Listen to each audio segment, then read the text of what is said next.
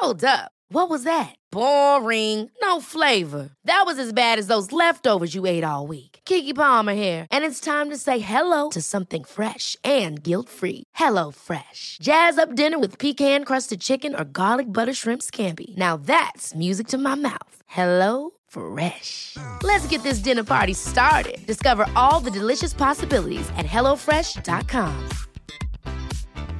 Hey, it's Ryan Reynolds, and I'm here with Keith, co-star of my upcoming film, If, only in theaters May 17th. Do you want to tell people the big news?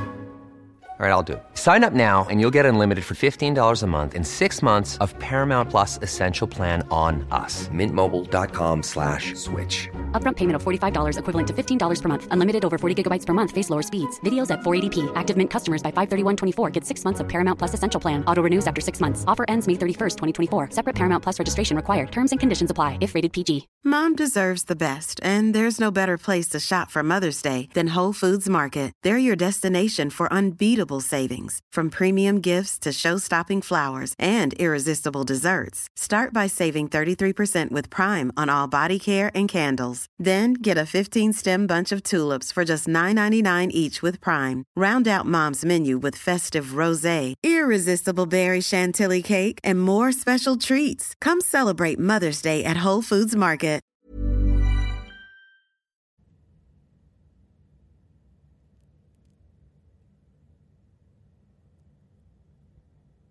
Alone again, naturally.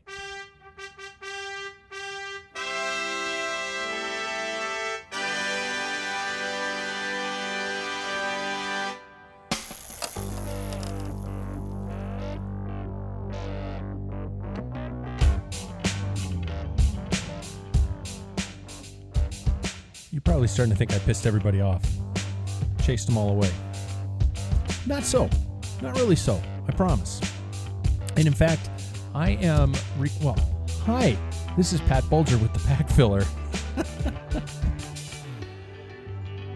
Believe it or not, I went to school for broadcasting, and I did pretty well. But apparently I've just blown everything off and started a podcast. Because that's where the money is. What was I saying? Oh, yeah. I'm recording this very segment. Hi, everybody. Welcome to the show. I'm recording this very segment about an hour and a half before an actual live studio show with all the regular characters. But things have been kind of busy, I guess we could say, in terms of the show and how things are going and interviews that have been scheduling. And so you're going to get 2 shows for the price of 1 this week. You're welcome. You're welcome. All I ask in return is that you subscribe, you rate us on iTunes favorably. Why would you rate somebody poorly on iTunes? Well, I guess I could see why you would. You would.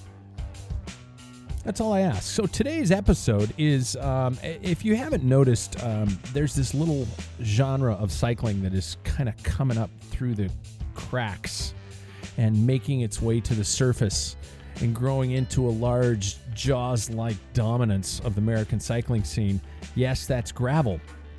And yours truly has been fortunate enough to have quite a few characters in that gravel scene as a part of this podcast. I always like to say that I'm about 5 minutes ahead of everybody else or of certain cycling-based shows, because I'll get these names, I'll get them on the show, we'll talk about what they do, and then about a week later, somebody else will have it, and they'll get all the PR and all that kind of stuff. And it's probably because the other shows you don't have to listen through my rambling introductions. And I understand that is something that, some people drive crazy, but, screw you, fast forward.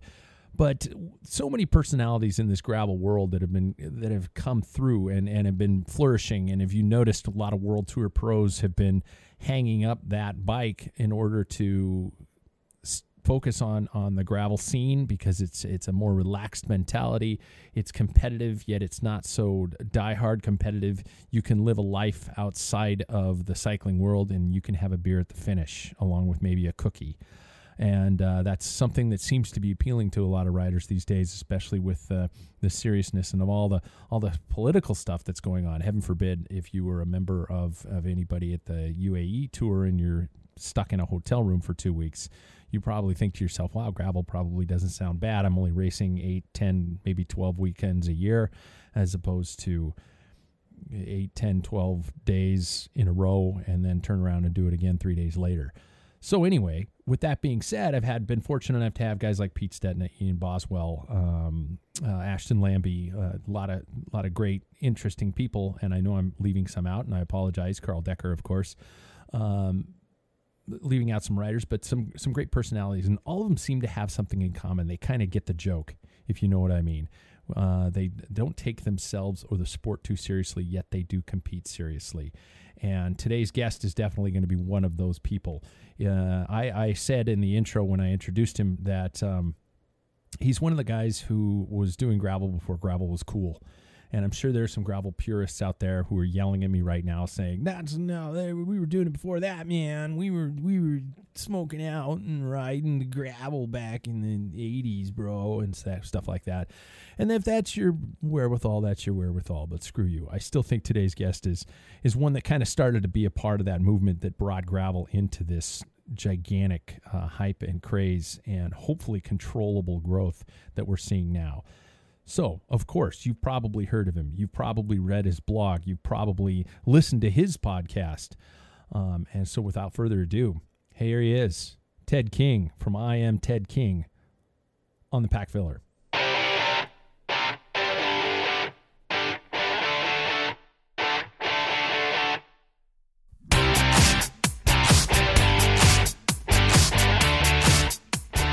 Okay, everybody, today's guest is no stranger to all elements of the cycling world. He is the two-time winner of the Dirty Kanza. He's the participant in 2 Tours de France instead of France. He is the host of the King of the Ride podcast, as well as the guy on the keyboard behind IamTedKing.com. Oh, and by the way, he was doing gravel before everybody came in and ruined it. So let's welcome to the show the one and only Ted King. Ted, how are you, man?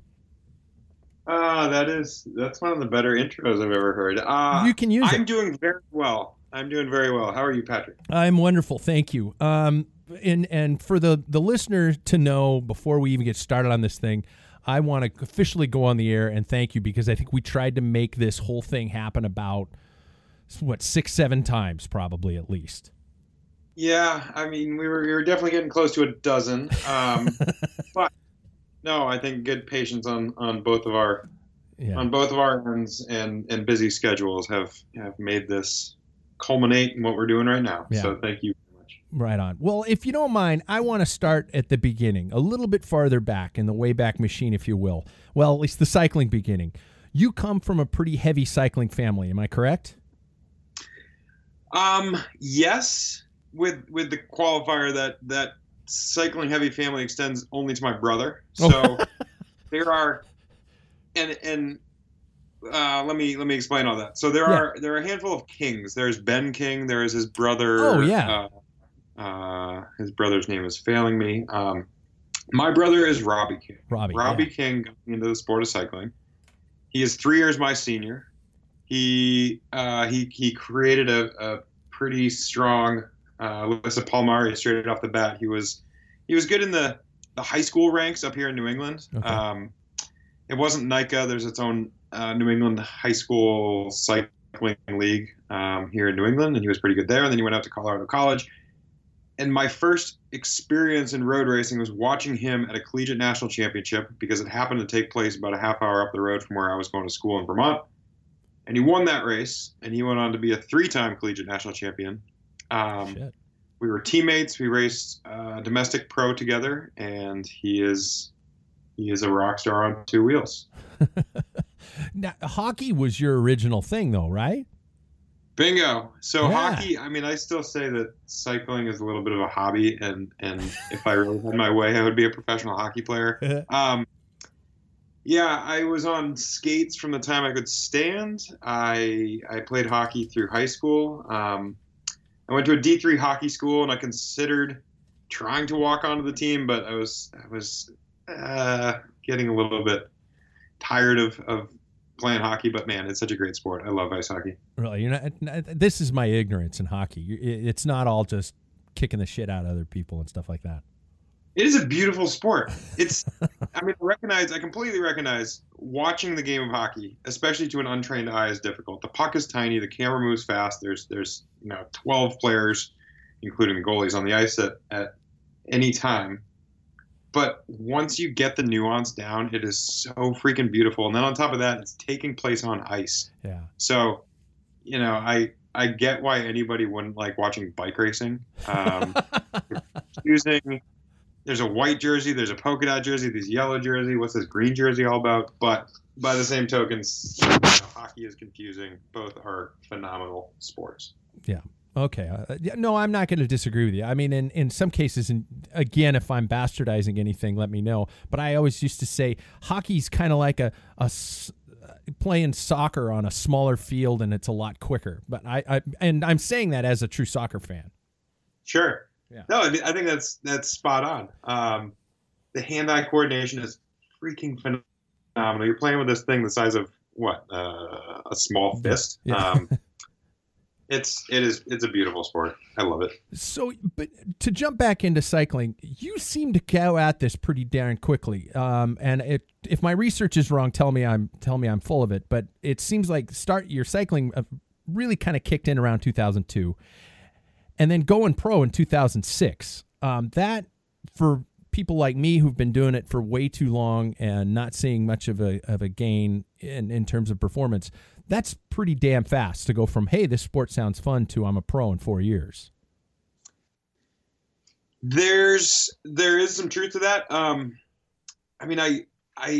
grew up playing sports. I was 3-sport varsity athlete in high school, but nothing was an endurance sport. It was hockey, which is, sprint heavy. And I was certainly not a sprinter in my cycling career. Went to college, didn't know what I was going to do. I wanted to do something athletic, but my pursuit was academics. Ended up graduating college, which is outstanding. But in my freshman year, that's when my brother inadvertently introduced me to the sport of cycling.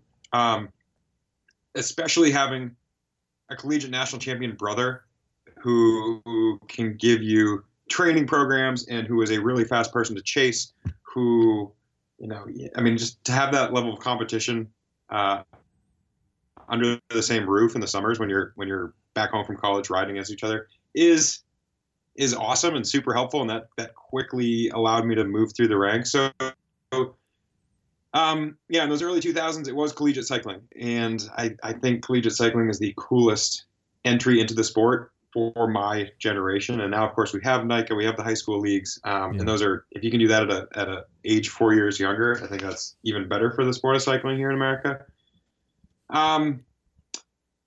Fast forward to senior year of college, and much like my friends are applying to jobs on Wall Street and other more affluent areas than professional cycling, I had my list of palmares, I had my list of results, and I was sending them to team directors saying, hey, any chance you want to pick up this up-and-coming cyclist? That year was 2006. I had spent the previous year on the national team balancing, also trying to graduate, which thankfully successfully I did both. And, in a way, it was sort of the end of the heyday of domestic road racing. I overlapped with Saturn. Mercury had recently folded. Toyota United was coming out that year, and that was a powerhouse squad. HealthNet was at its heyday. So it was a really good time in domestic road racing. So jumping into the professional peloton, and especially after, yes, you were domestic pro in 2006, and what point did you make the jump overseas? What year was that? I did 3 years domestically. So I did 6, 7, 8, and then 2009 was the first year with Cervelo Test Team. What was that jump like? I'm just in terms of stress, intimidation, challenges, or something like that, or was it just kind of a nice natural progression? No, it was. I would describe it as an entirely different sport. I remember still making that explanation all the time. It is a domestic cycling and European cycling. I say you race longer, harder, faster, and that makes it a different sport. So it's all well and good to race Philly. Philly was a massive race at 250K, 150 miles, but that was a shining one-day event in the States, and that was, the peak of your season. You're going to try to have a really great day there. Fast forward to 2009, the next year, I remember being in the Giro, and we had 3 consecutive days all north of 240 kilometers. So I mean, just unreal that difference. And I think, I mean, I got into the sport of cycling a little bit later. I got into it in college, as we just talked about. I think that made me perfectly naive to a lot of things. Like, I didn't have a steep, deep history in understanding the sport. And so, often, I mean, a goofy example, like our team director was Jean-Paul Van Poppel, who was one of the best sprinters in the world. Absolutely. For a handful of years, he basically introduced the lead-out train to professional cycling, and I had no idea who the guy was. So, I have a picture somewhere of him in his Super Convex jersey. That's how old I am. Legend. His son is a prolific cyclist. Yeah. But yeah, totally naive to me. So no different than like jumping in the Giro, or right before the Giro is Tour of Romandy. And I'm like, I've heard of that. I don't know anything about it, but Tour of Romandy sounds like fun. And then, man, there you are getting your teeth kicked in for a week, thinking, how on earth am I going to do this in a Grand Tour 1 week from now? But somehow soldiered through it. You've got to shift your attitude, or at least have a specific style. And the way you're describing this is making me think that I'm sitting here thinking of the stresses, the pressures, the intimidation from other riders, and it almost sounds like you're going into this just like going, "Hey, man, what the hell? Let's see what happens," or something like that. Am I wrong in saying that's how you had to approach it? I mean, there's truth to that. I mean, I don't want to sound completely naive. No. But I think that's a wonderful way to put it. Like, getting into the sport of cycling late allowed me this sort of blissful ignorance to what I was getting into. And so even getting my first domestic contract in 2006, a door opened and I said, okay, I'm going to race, and this is super cool, and let's see what I can do here. And then I raced 3 years domestically. In that final year, 2008, I was the top ranked American, second ranked rider overall in the NRC. Yeah. And that caught the attention of Cervelo Test Team. So another door opens, and the opportunity to come overseas and race with the likes of Sastre and Hushovd and this phenomenal team, Cervelo Test Team 2009. The opportunity was there, and I'm like, okay, that sounds kind of like fun, and let's see what this is all about. It was, I think blissful ignorance is a pretty good way to put it. It was terrifying. It was fun. It was super humbling, just to race at that different sport level. But I think probably no better team than Cervelo Test Team. It was such this international hodgepodge. It was 25 riders. It was 15 nationalities. And the cohesiveness of that team still exists today. So that if I saw riders from that team, if I saw mechanics, soigneurs, directors, there's something that existed there that every rider on that team will talk about, every member of that team will talk about, that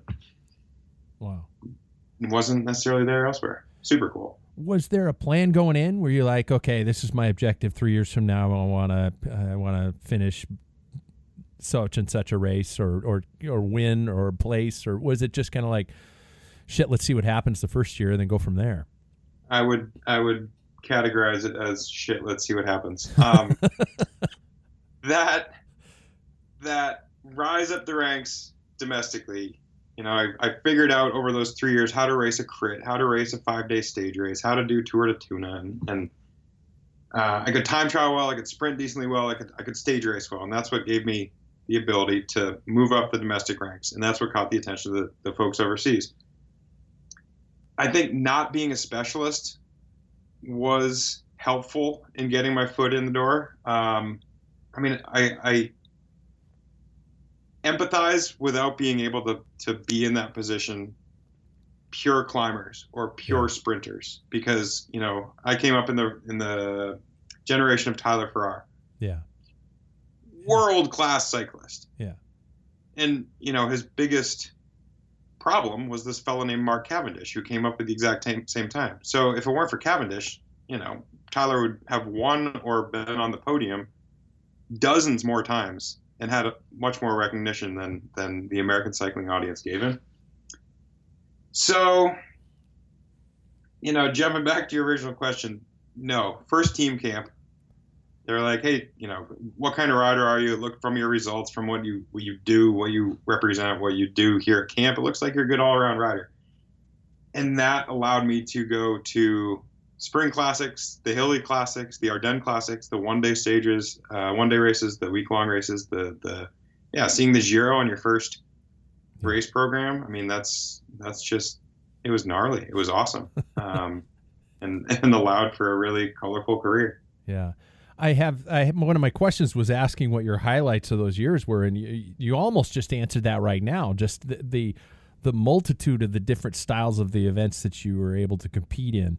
Were there any specific days on the bike in those years where you just went, damn, this was good? You know, I achieved what I was striving for. Surviving the first Giro was a good testament to that. 2009, that was the Tour of California in February years. So on a particularly wet stage early on, I ended up breaking my collarbone. It's my first year on the team. It's February. It's like, well, all that fitness that I've tried to gain over the past 3 months is all for naught right now. So stay in the States, go to California, go to Arizona, get as fit as I can, go back to Europe. And then it's just this crazy trial by fire. I raced Ronde van Drenthe, so this hard race in the Netherlands, straight to the Ardennes Classics, Amstel-Flèche-Liège, straight to Tour of Romandie, straight to the Giro. And the team had zero expectations. They're like, try to get through 10 days. And that first Giro was phenomenal. You know, it's the first Grand Tour for Cervelo Team. We ended up winning 5 stages. Wow. And my very good friend, former teammate, now manager, Joao Correa, he said on a whim, you know, probably 2 months prior, hey, if you get to the end of the Giro, I'm going to come to Italy. This guy lives in New York City, and he made the jump, and he hopped on a plane, and there I was in Rome, and there he was in Rome. And I had very, very few expectations, did not plan to see the end of that race, but what happened over the course of those 3 months was phenomenal. Wow. So I only got so much time, and I don't want to, I please don't take an insult if I fast forward or something like that. But you announced, and I don't know why in my notes I put a lot of things in quotation marks, but this is an audio podcast and people aren't going to know when something's in quotation marks. So, but anyway, you announced your quote retirement end quote in 2015. First and foremost, what prompted that decision?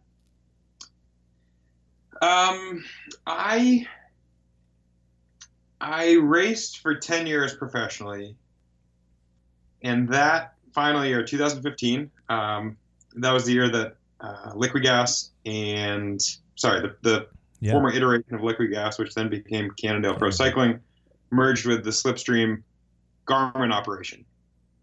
So it was a cool sort of coming together, because when I was on the Liquigas side of things, it was pretty damn isolating. I had Timmy Duggan as my fellow North American, and otherwise it was a very Italian-centric operation. Obviously with a ton of success racing for the likes of Sagan the majority of the time, some Nibali, some Basso in there. Incredibly successful operation, and then we make the shift and race with Slipstream, which was a very young team at the time. So sometime early in that year, I think it was a training camp in about February, I'm looking at the team roster and I'm thinking, holy crap, at the age of 32, I'm the third oldest person on this team. And I think, without trying to sound too poetic, it was looking back at my career. I had raced 10 years, that was going to be my 10th year. I raced through that final year. I think it's rare to have a college degree at the World Tour level. Yeah. A handful of people do it. A college degree does not guarantee you anything. But it came to my attention that I could probably continue racing for another decade. I felt safe. I felt I'd established myself as a super solid domestique. I could continue to get contracts if I wanted to. And I was just ready for something else. It really hit me early in that year. And so I talked to some very trusted friends and family and said, I'm considering hanging it up. So fast forward from that training camp in February to right before Tour of California. So call it May. That's when I announced to the cycling world that I would be hanging it up at the end of that year. And So to sort of segue to what I'm anticipating your next question, like I retired at the end of that year. To race at the World Tour level, the level of seriousness and discipline and austerity and deprivation is just so stark. And having done that for 10 years, I was very much ready for something else. So like, not to say I live like a glutton, but it's nice to have a beer very often. And it's nice to not have non-alcoholic beer, and it's nice to have cake, and it's nice to not worry about the crap that you might get crap for in a previous lifetime. Oh my God, amen. Well, there's so much you just said in that last little block there. First of all, and I hope, if little Johnny's listening to this thing, about the importance of having not necessarily a backup plan, but that college degree is a big deal. And I don't want to turn this into an after-school special, but yeah, I mean, you got to have something waiting for you, because we're not all going to end up $1 million men and 5-time tour winners. Truth. Yeah. Yeah. It's professional cycling is a professional blue collar sport. So unless you've won more races than you can count on two hands, and even then it's still a struggle, unless you've created something or come from a great deal of independent wealth, then you gotta be looking at the other side. And I think it suits cyclists well, and probably most endurance athletes, because the only thing that we know how to do really well is time in, results out, right? You put your head down and you grind, and no one's going to have success in endurance sports without that kind of entrepreneurial spirit and go get itness. So, I in 2014, I somewhat inadvertently, that's not the term, I co-founded Untapped, which was, maple syrup for sports nutrition, which is something that I'm thrilled to, in a way, have had in my back pocket. My partners there are phenomenal. They were grinding super hard in my time in the World Tour. It's nice having that. And college education was not going to help put that on my plate, so to speak. So yeah, I mean, I couldn't echo that point any more solidly than you just did. This is an after school special. The success rate in pro cycling is certainly low, so a college degree or backup plan is highly recommended. I'm gonna have to find the jingle from The More You Know, da, da, da, da, to play during that last segment. Yeah. So, and then going from 2015, you win your first Kanza the following year. Was the switch to gravel a part of the plan, or was it just a fortunate accident? Hey, I'm going to go out and ride this race. Zilch. No, absolutely not part of the plan. Over the course of that 2015 year, when I had announced I was going to retire, in having raced for those 10 years, I had good relationships in the sport. Gravel in 2016 is a far, far cry from what it is now in 2020. Yeah. Gravel was not a thing, to be honest. Like, no one said the term gravel. I think it was mixed surface as much as anything, or just literally riding your bike off road. So I struck up some relationships going into 2016 with some amazing sponsors, beginning first and foremost with Cannondale. I'd ridden Cannondales for the previous 5 years. They were a New England brand. I was a New England guy. It just made a cool story. So they said, hey, there is life beyond bike racing. As much as I'm not a fan of the word ambassador, I mean, that is what it is. Yeah. So it was be an ambassador, and it was go to product launches and work with some R&D and develop the product and basically just be on the hospitality team, so to speak. So go to a handful of events. Racing was it wasn't even a far cry. Like, it wasn't part of any level of conversation. So in fact, I was at a SRAM event. SRAM was and is a sponsor. I was at a SRAM event in, I think, March of 2016. And legendary cyclist, Rebecca Rush, she said, she was at this event as well. She said, hey, Rody, come on over. I want to see you take a stab at gravel. And so she said, come to Dirty Kansas. She just took me under her wing, showed me the ins and outs and sort of tips on how to succeed at Kansas, and that led to a successful 2016. I would love to know those tips, but you can hold your cards close to your chest. That's fine.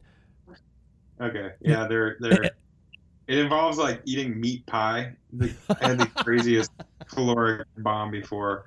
We did a Q&A at my friend Dan Hughes. Dan Hughes is the winningest, the two of them. Dan Hughes and Rebecca Rush are the winningest two DK racers. Yeah. We did a Q&A at his shop. He owns Sunflower Bike Shop in Lawrence, Kansas. Outstanding little place. It involves a lot of overconsumption, and somehow that's apparently good prep for DK. Okay. To say gravel has grown in those 4 years is the biggest understatement of the year. What is it about it, in your opinion, that is bringing so much attention? Hey, it's Ryan Reynolds, and I'm here with Keith, co-star of my upcoming film, If, only in theaters May 17th. Do you want to tell people the big news? All right, I'll do it. Sign up now and you'll get unlimited for $15 a month and 6 months of Paramount Plus Essential Plan on us. MintMobile.com/switch. Upfront payment of $45 equivalent to $15 per month. Unlimited over 40 gigabytes per month. Face lower speeds. Videos at 480p. Active Mint customers by 531.24 get 6 months of Paramount Plus Essential Plan. Auto renews after 6 months. Offer ends May 31st, 2024. Separate Paramount Plus registration required. Terms and conditions apply if rated PG. Hiring for your small business? If you're not looking for professionals on LinkedIn, you're looking in the wrong place. That's like looking for your car keys in a fish tank. LinkedIn helps you hire professionals you can't find anywhere else, even those who aren't actively searching for a new job but might be open to the perfect role. In a given month, over 70% of LinkedIn users don't even visit other leading job sites. So start looking in the right place. With LinkedIn, you can hire professionals like a professional. Post your free job on linkedin.com/people today.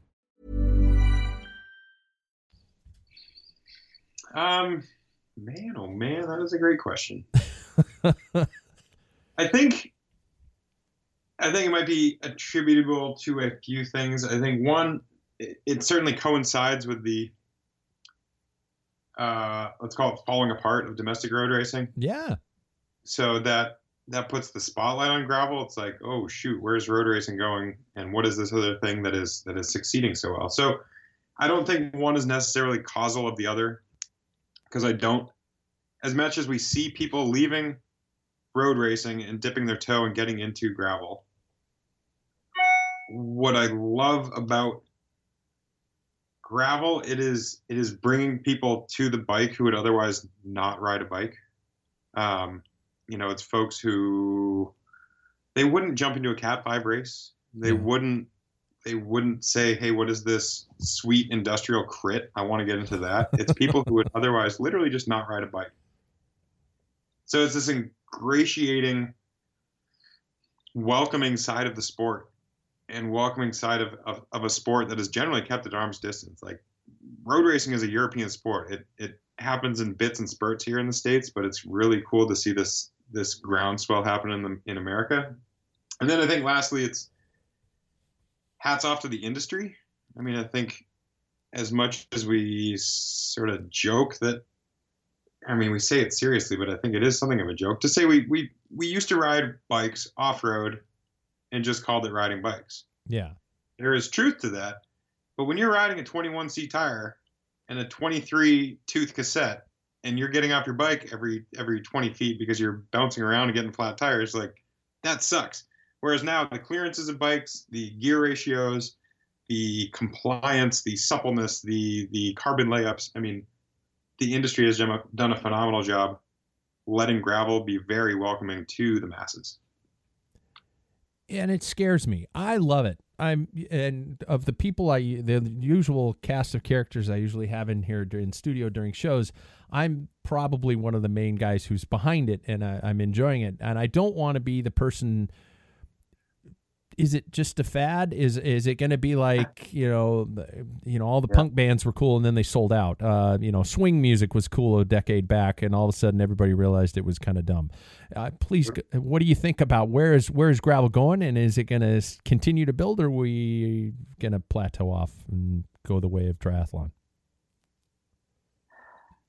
Yeah. That's a loaded question, and it's a great question. To be honest, there's a huge element that scares me too. I mean, you don't want to be the leading edge of a fad. You want this to succeed. And I guess until I have an answer, which I don't have, I think the simplest thing we can do is not over-engineer it. And so we got to think of the things that succeeded. What has made gravel cool up to this point? What are examples of things that have failed in domestic road racing, in mountain biking 20 years ago, in cyclocross, as cyclocross seems to be on a bit of a nosedive right now? Like, point to the things tangibly and say, what works, what doesn't work? How do we make what is good better? And how do we totally avoid what has sucked? I realize that's a lot easier said than done. I think when I think of tangible examples, it's like if I go to a gravel event, as much as it's hackneyed to say, I mean this from the bottom of my heart. I like nothing more than being with the community. I like nothing more than drinking a beer after the race with the community. And it pains me how much this is sort of the hackneyed saying from the front of the peloton, but that's what ingratiated me to Emporia, to my first DK, to my first gravel event, years and years and years and years prior to that, the Grasshoppers. I mean, it is the community. It is high-fiving and hanging out and talking about what happened at mile 24 when we had a river crossing or whatever the heck. Yeah. And those nuggets are irreplaceable, and that's what makes the freaking sport of riding off-road on mixed terrain, on whatever you want to call it, that cool. And it reminds me of, and I've said this with probably a couple other gravel-based interviews, it reminds me of the early days of mountain biking. I remember once at Schweitzer Mountain in North Idaho, we had a Norma National up there, and I'm sitting there in a pizza place, and across the table's Roland Green, the current, the reigning world champion. And the guys, I remember somebody at the table asked him, "Hey man, why aren't you over racing in Europe?" He says, "Because I can sit here in a pizza place and have a beer, and I can talk to you guys about the race today. And I didn't have a bad day. I think he was top 5 or something like that. But that's a pretty special thing. And the fact that people like me can sit across the table from somebody like that. I'm not going to be able to probably sit across from Vincenzo Nibali at any given point in time in the near future. And I guess the accessibility of you guys and all you guys at the high end of the gravel of gravel racing, and that you're willing to high five somebody and talk to this, even though, you probably like, no, it's not a big deal. But for a lot of other people, it is a big deal to get a high five from people like that. I think that the contemporary society has made it that much easier too. Social media, the access to social media, the number of messages that I receive, both the public ones and direct messages, that completely, I mean this positively, nerd out on using what tire should I use, what tire pressure, and what event should I do. I mean, it's this nonstop stream, and I respond to every single message, and I enjoy that. That didn't exist a handful of years ago, and not to say that it's contemporary times, and I think that's outstanding. I mean, I remember being on Strava, and all my teammates would sort of razz on me. I remember being on Zwift and getting razzed for that. My Italian sports directors, they would give me so much crap for social media and for Twitter, and I mean, just I guess being an early adopter to these things has been fun. It's been something that I was dabbling in when I was racing in the World Tour, and now it is something that thrives in contemporary gravel. Is it being? Is there some fear or trepidation in your world of somebody who was there at some of the early onset stages about inclusion of UCI and USAC into the mix? Big time. Yeah. Yeah, I think that's a great example of, the over-engineering. What works, what doesn't work. Well, the UCI has a owned Tour de France, and outside of that, there's a lot of cycling at that UCI level that is vastly in need of being revamped. I won't throw USAC under the bus because I think they actually do some really good things, and I think Laura, my wife and I run Rooted Vermont. We have a gravel event. Saw that event the last 2 years. Thrilled to bring people up here, our quaint community in Vermont. We were lucky enough to be invited to the USAC, call it Gravel Summit.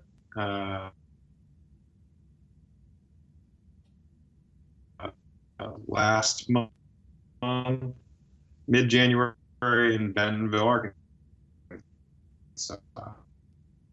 And two people in representation there from USAC. Tim John. Rob has adopted one of the worst jobs that I can think of. Like, they're in a terrible position because USAC is thought of as a federation, and federations impart law and everything bad about basically anything. I mean, they're the government. Nobody loves the government, and they're in the exact same spot. So now they're trying to make this monumental shift of, if I ride a bike, if you ride a bike, if my next door neighbor rides a bike, how does that be part of USA cycling? So it's an uplifting experience, so that you think of cycling as a positive thing instead of a rule enforcing, governing thing. I think they have a really good perspective. They realize that they're persona non grata. They want to make the sport better, and so I'm less concerned about them instituting rules. Time will tell. I mean, it's all talk at this point, but I think they have a really good set of heads on their shoulders. So I think that actually offers a little bit of positivity. But sorry, that was a long-winded answer. No, there's no reason. I don't think we can UCI. I think the UCI can stay doing their thing, and gravel can keep doing its thing. Well, and there's already been a Gravel Worlds UCI discussion, if it even happened. I can't remember if it did. And these types of things already coming into the mix. And part of me thinks, okay, this element, this part of the cycling pie, so to speak, is growing rapidly. Maybe there needs to be some form of not control, but just, like you said, a way to organize and grow it properly. I just don't want it to turn into somebody saying, hey, there's a shit ton of money in this. Let's get into it and let's control it and let's make it ours. Yeah. I think that would be the immediate end to it. At least in its current iteration. One thing that's really interesting is the booming popular success of gravel truly exists in North America only, and almost in the U.S. only. If I talk to Lawrence Tendam, is a very good friend. Yeah, he retired this year. He's dipping his toe in gravel. He is as relaxed and chill as it gets, and I think that vibe is what's awesome about gravel. So I asked him, I'm like, what is the Dutch perspective? I talked to a handful of other Europeans. What is their perspective on gravel? And it doesn't have the competitive element. So I find it really interesting that the UCI, which is such a Eurocentric entity, is seeing this thing happening in North America and saying, we want some of that. If you show up at a traditional gravel race or event and you ask 100% of the people there, I don't know, I would almost say fewer than 50% of the people would have any idea what the UCI is in the first place, which is a bit neither here nor there, but yeah. Conveniently, gravel races in America and presumably gravel races worldwide don't need the UCI.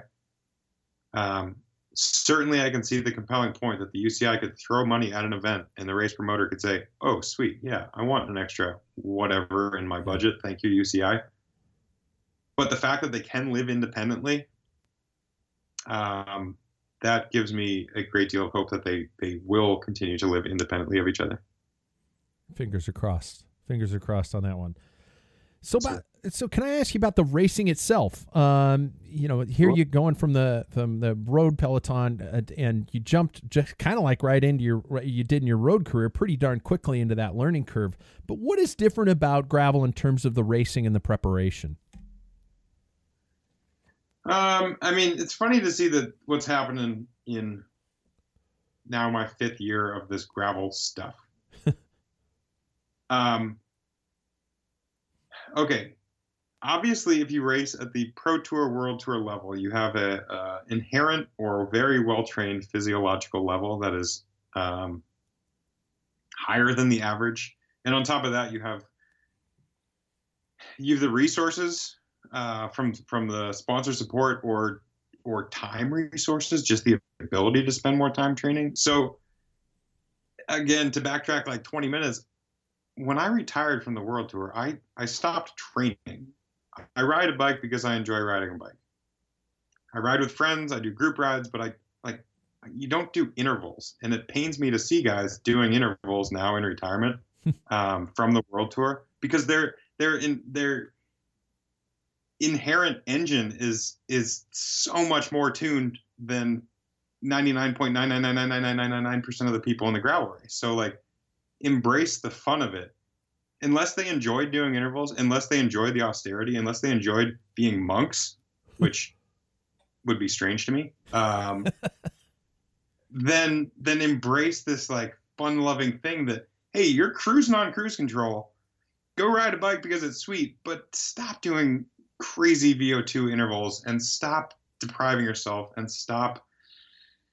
I don't know. I mean, it pains me because I don't ever want to tell a person how to live, and so I bite my tongue in my previous 2-minute explanation there. But then again, I mean, you're at the top end of the gravel world. A dipshit like me who's trying to finish or age group this thing.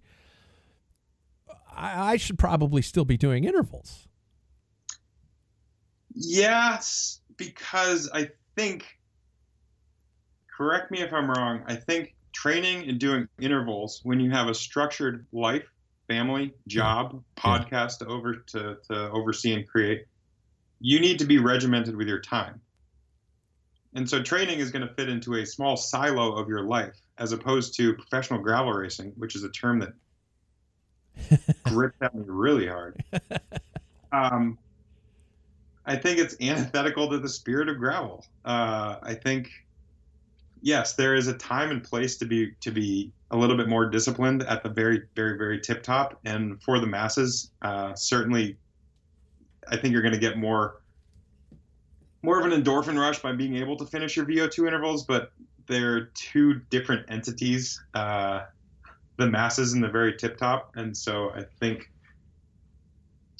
and hope that you can pick up what I'm putting down. Yeah, no, I got you. I still hate them. I still hate doing intervals. Good, exactly, as you're supposed to. Passion of 1,000 suns. I hate the damn things. How about some of the races themselves? We obviously know about Kansas. We know about some of the other big ones, Belgian Waffle Ride and stuff like that. What are some ones that you might be putting on your schedule or something like that you're excited about and maybe the rest of us should?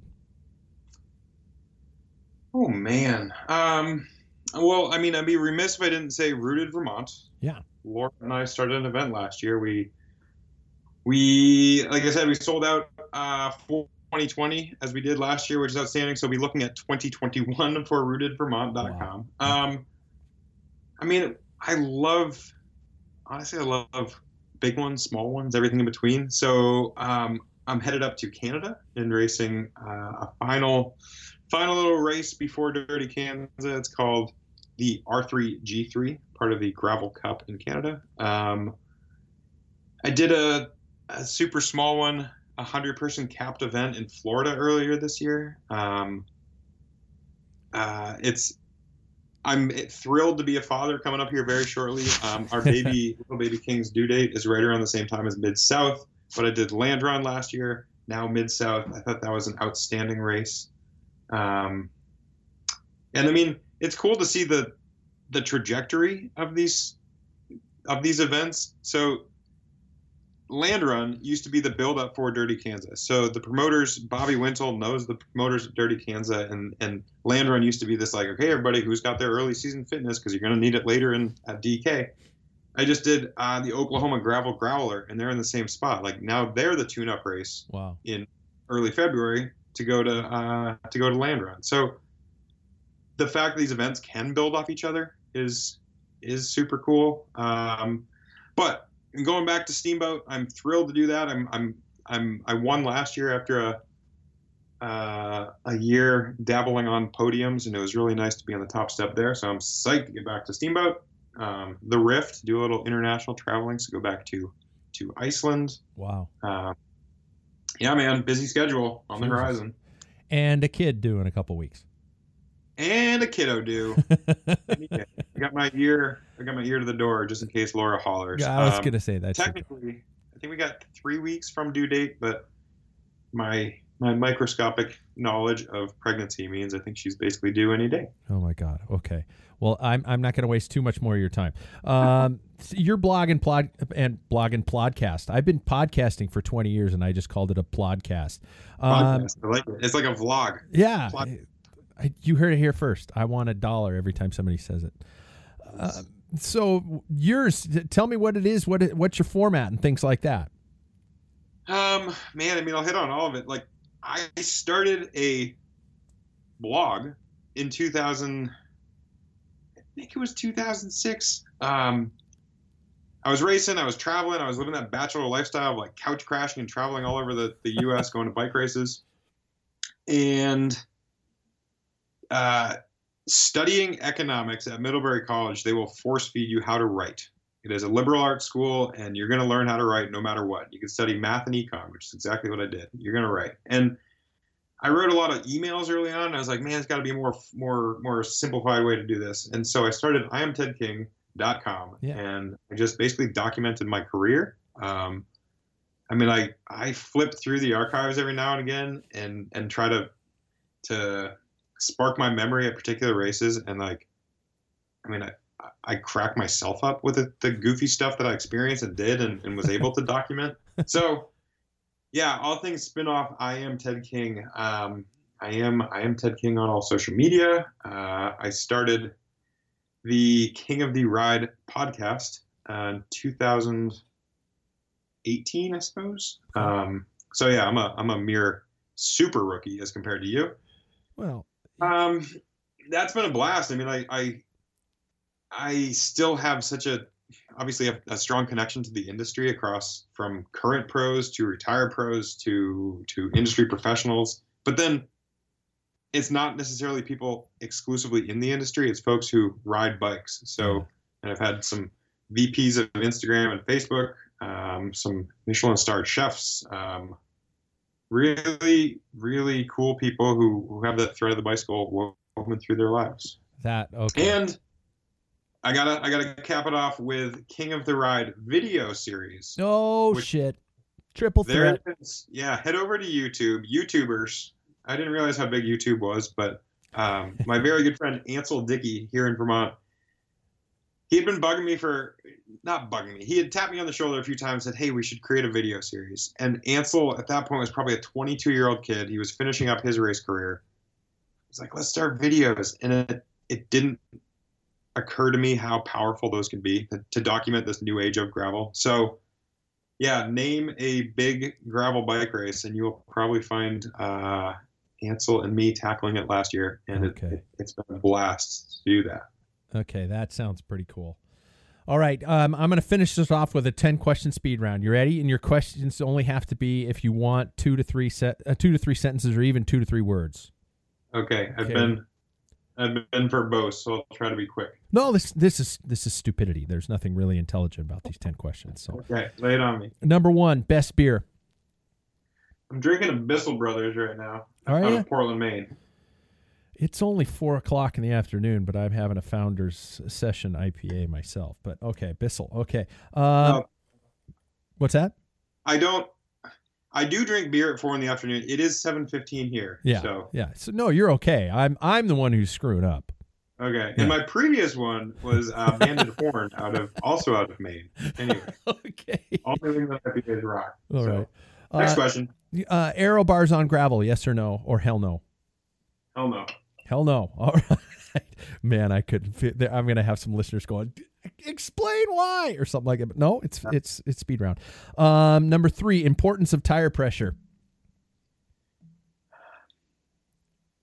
Yes. Yes, it's important.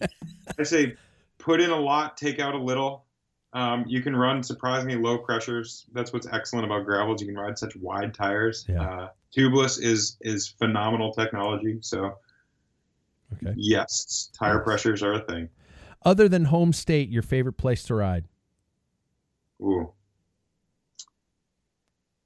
I'll go with Chianti. It's a pretty special part of Italy. That's not, I've never had a Chianti. That's nice. Okay. Personal hero. Ooh. I'll go with my dad. Oh. Dad was a prominent orthopedic surgeon in our town. He raised 2 good kids, I think. Awesome human being. He's also Ted King Sr.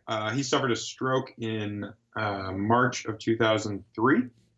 And that meant immediate retirement. He has severe physical handicaps. He was and is the most intelligent human being I know. He's amazing. We started the King Challenge, which is going into our 10th year this year. It's a fundraising ride for the Krempel Center, which is a place for adults with brain injury. Anyway, Dad's amazing. Mom is right up there as dad's caregiver, as another hero of mine. So my parents are phenomenal people. That's a perfect answer. Best technical advancement in cycling?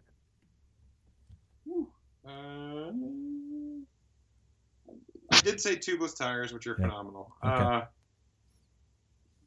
Disc brakes. Okay. Hope Paul heard that one. Keep the worms. Yep. Opinions on facial hair in the sport of cycling?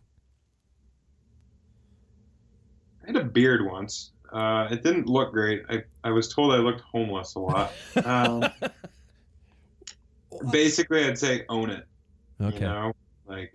Yeah. Well, like you had Ashton on your own show just recently, and Ashton has made that stash his. He owns it. Absolutely. He's outstanding in it. Payson's got a really nice one. Payson's mustache has certainly come into its own over the past year or so of knowing Payson. They both carry them well. So okay. Own it. Last question. If it wasn't for the bike, I would be blank. Wealthier? Probably have slightly less of a soul. If I, given my academic track record and seeing where my classmates went, there would be a very good chance I would have ended up on Wall Street. I probably would have made a lot more money, and I probably wouldn't have nearly as much fun as I'm having now. Right on. Well, Ted, it took a while to make this happen, but dude, thank you so much. And first of all, congratulations in advance to you and to your wife, Laura. It's going to change your life, man. I absolutely am looking forward to it. Been racing bike for a while. I'm excited for some new and exciting changes in our lives. Yeah. So thank you very much. I appreciate you taking the time for the past hour. I am tedking.com is where they can find everything in regards to you, and you guys follow. This guy gets the joke, and that's what I love about following your stuff. So thanks, man. Very much appreciated. Thank you, Patrick.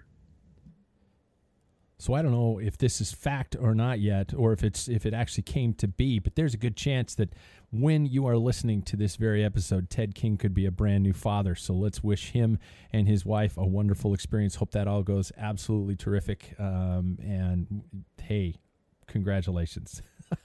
Good conversation, good guy. And as I said at the intro, that guy gets the joke. He takes his sport seriously, but he doesn't take himself too seriously. And that was what was fun about having him on the show. So, folks, if you haven't become a part of the gravel scene or the gravel revolution, or if you think it's just hype and it's all bullshit, I suggest you try it out. I suggest you go see what the big deal is. It's fun. It's a relaxed atmosphere. It's that perfect cross between road and mountain. So if you're like me and you straddle all types of top tubes, you might understand. You might get it. If you're a dyed-in-the-wool roadie, or you're just strictly downhill mountain bike guy, it might be a little stretch for you. But I recommend dipping your foot into the other pond every once in a while. Big thanks to everybody for being a part of the show. I'm about, as I said at the intro, I'm about an hour and a half away from an actual live show with a whole bunch of people here in the studio. I do want to thank my friends over at Goodr Sunglasses. Go over and check out everything they are doing at goodr.com, GOODR.com. Also, my friends at Scratch Labs. You guys, the apple cider flavor is disappearing quickly. It was a seasonal flavor, and I can't recommend it enough for after a really long, cold ride. A little hot cup of that. Change your life. Change your life. I shit you not. Talk to you next week. Actually, talk to you in about an hour and a half.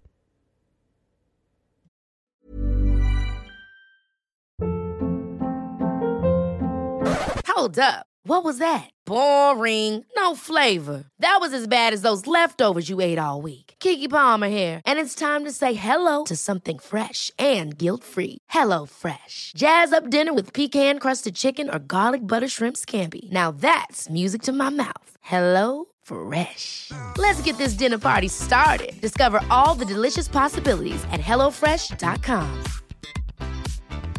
Mom deserves the best, and there's no better place to shop for Mother's Day than Whole Foods Market. They're your destination for unbeatable savings, from premium gifts to show-stopping flowers and irresistible desserts. Start by saving 33% with Prime on all body care and candles. Then get a 15-stem bunch of tulips for just $9.99 each with Prime. Round out Mom's menu with festive rosé, irresistible berry chantilly cake, and more special treats. Come celebrate Mother's Day at Whole Foods Market. Planning for your next trip? Elevate your travel style with Quince. Quince has all the jet-setting essentials you'll want for your next getaway, like European linen, premium luggage options, buttery soft Italian leather bags, and so much more. And is all priced at 50 to 80% less than similar brands. Plus, Quince only works with factories that use safe and ethical manufacturing practices. Pack your bags with high-quality essentials you'll be wearing for vacations to come with Quince. Go to quince.com/pack for free shipping and 365-day returns.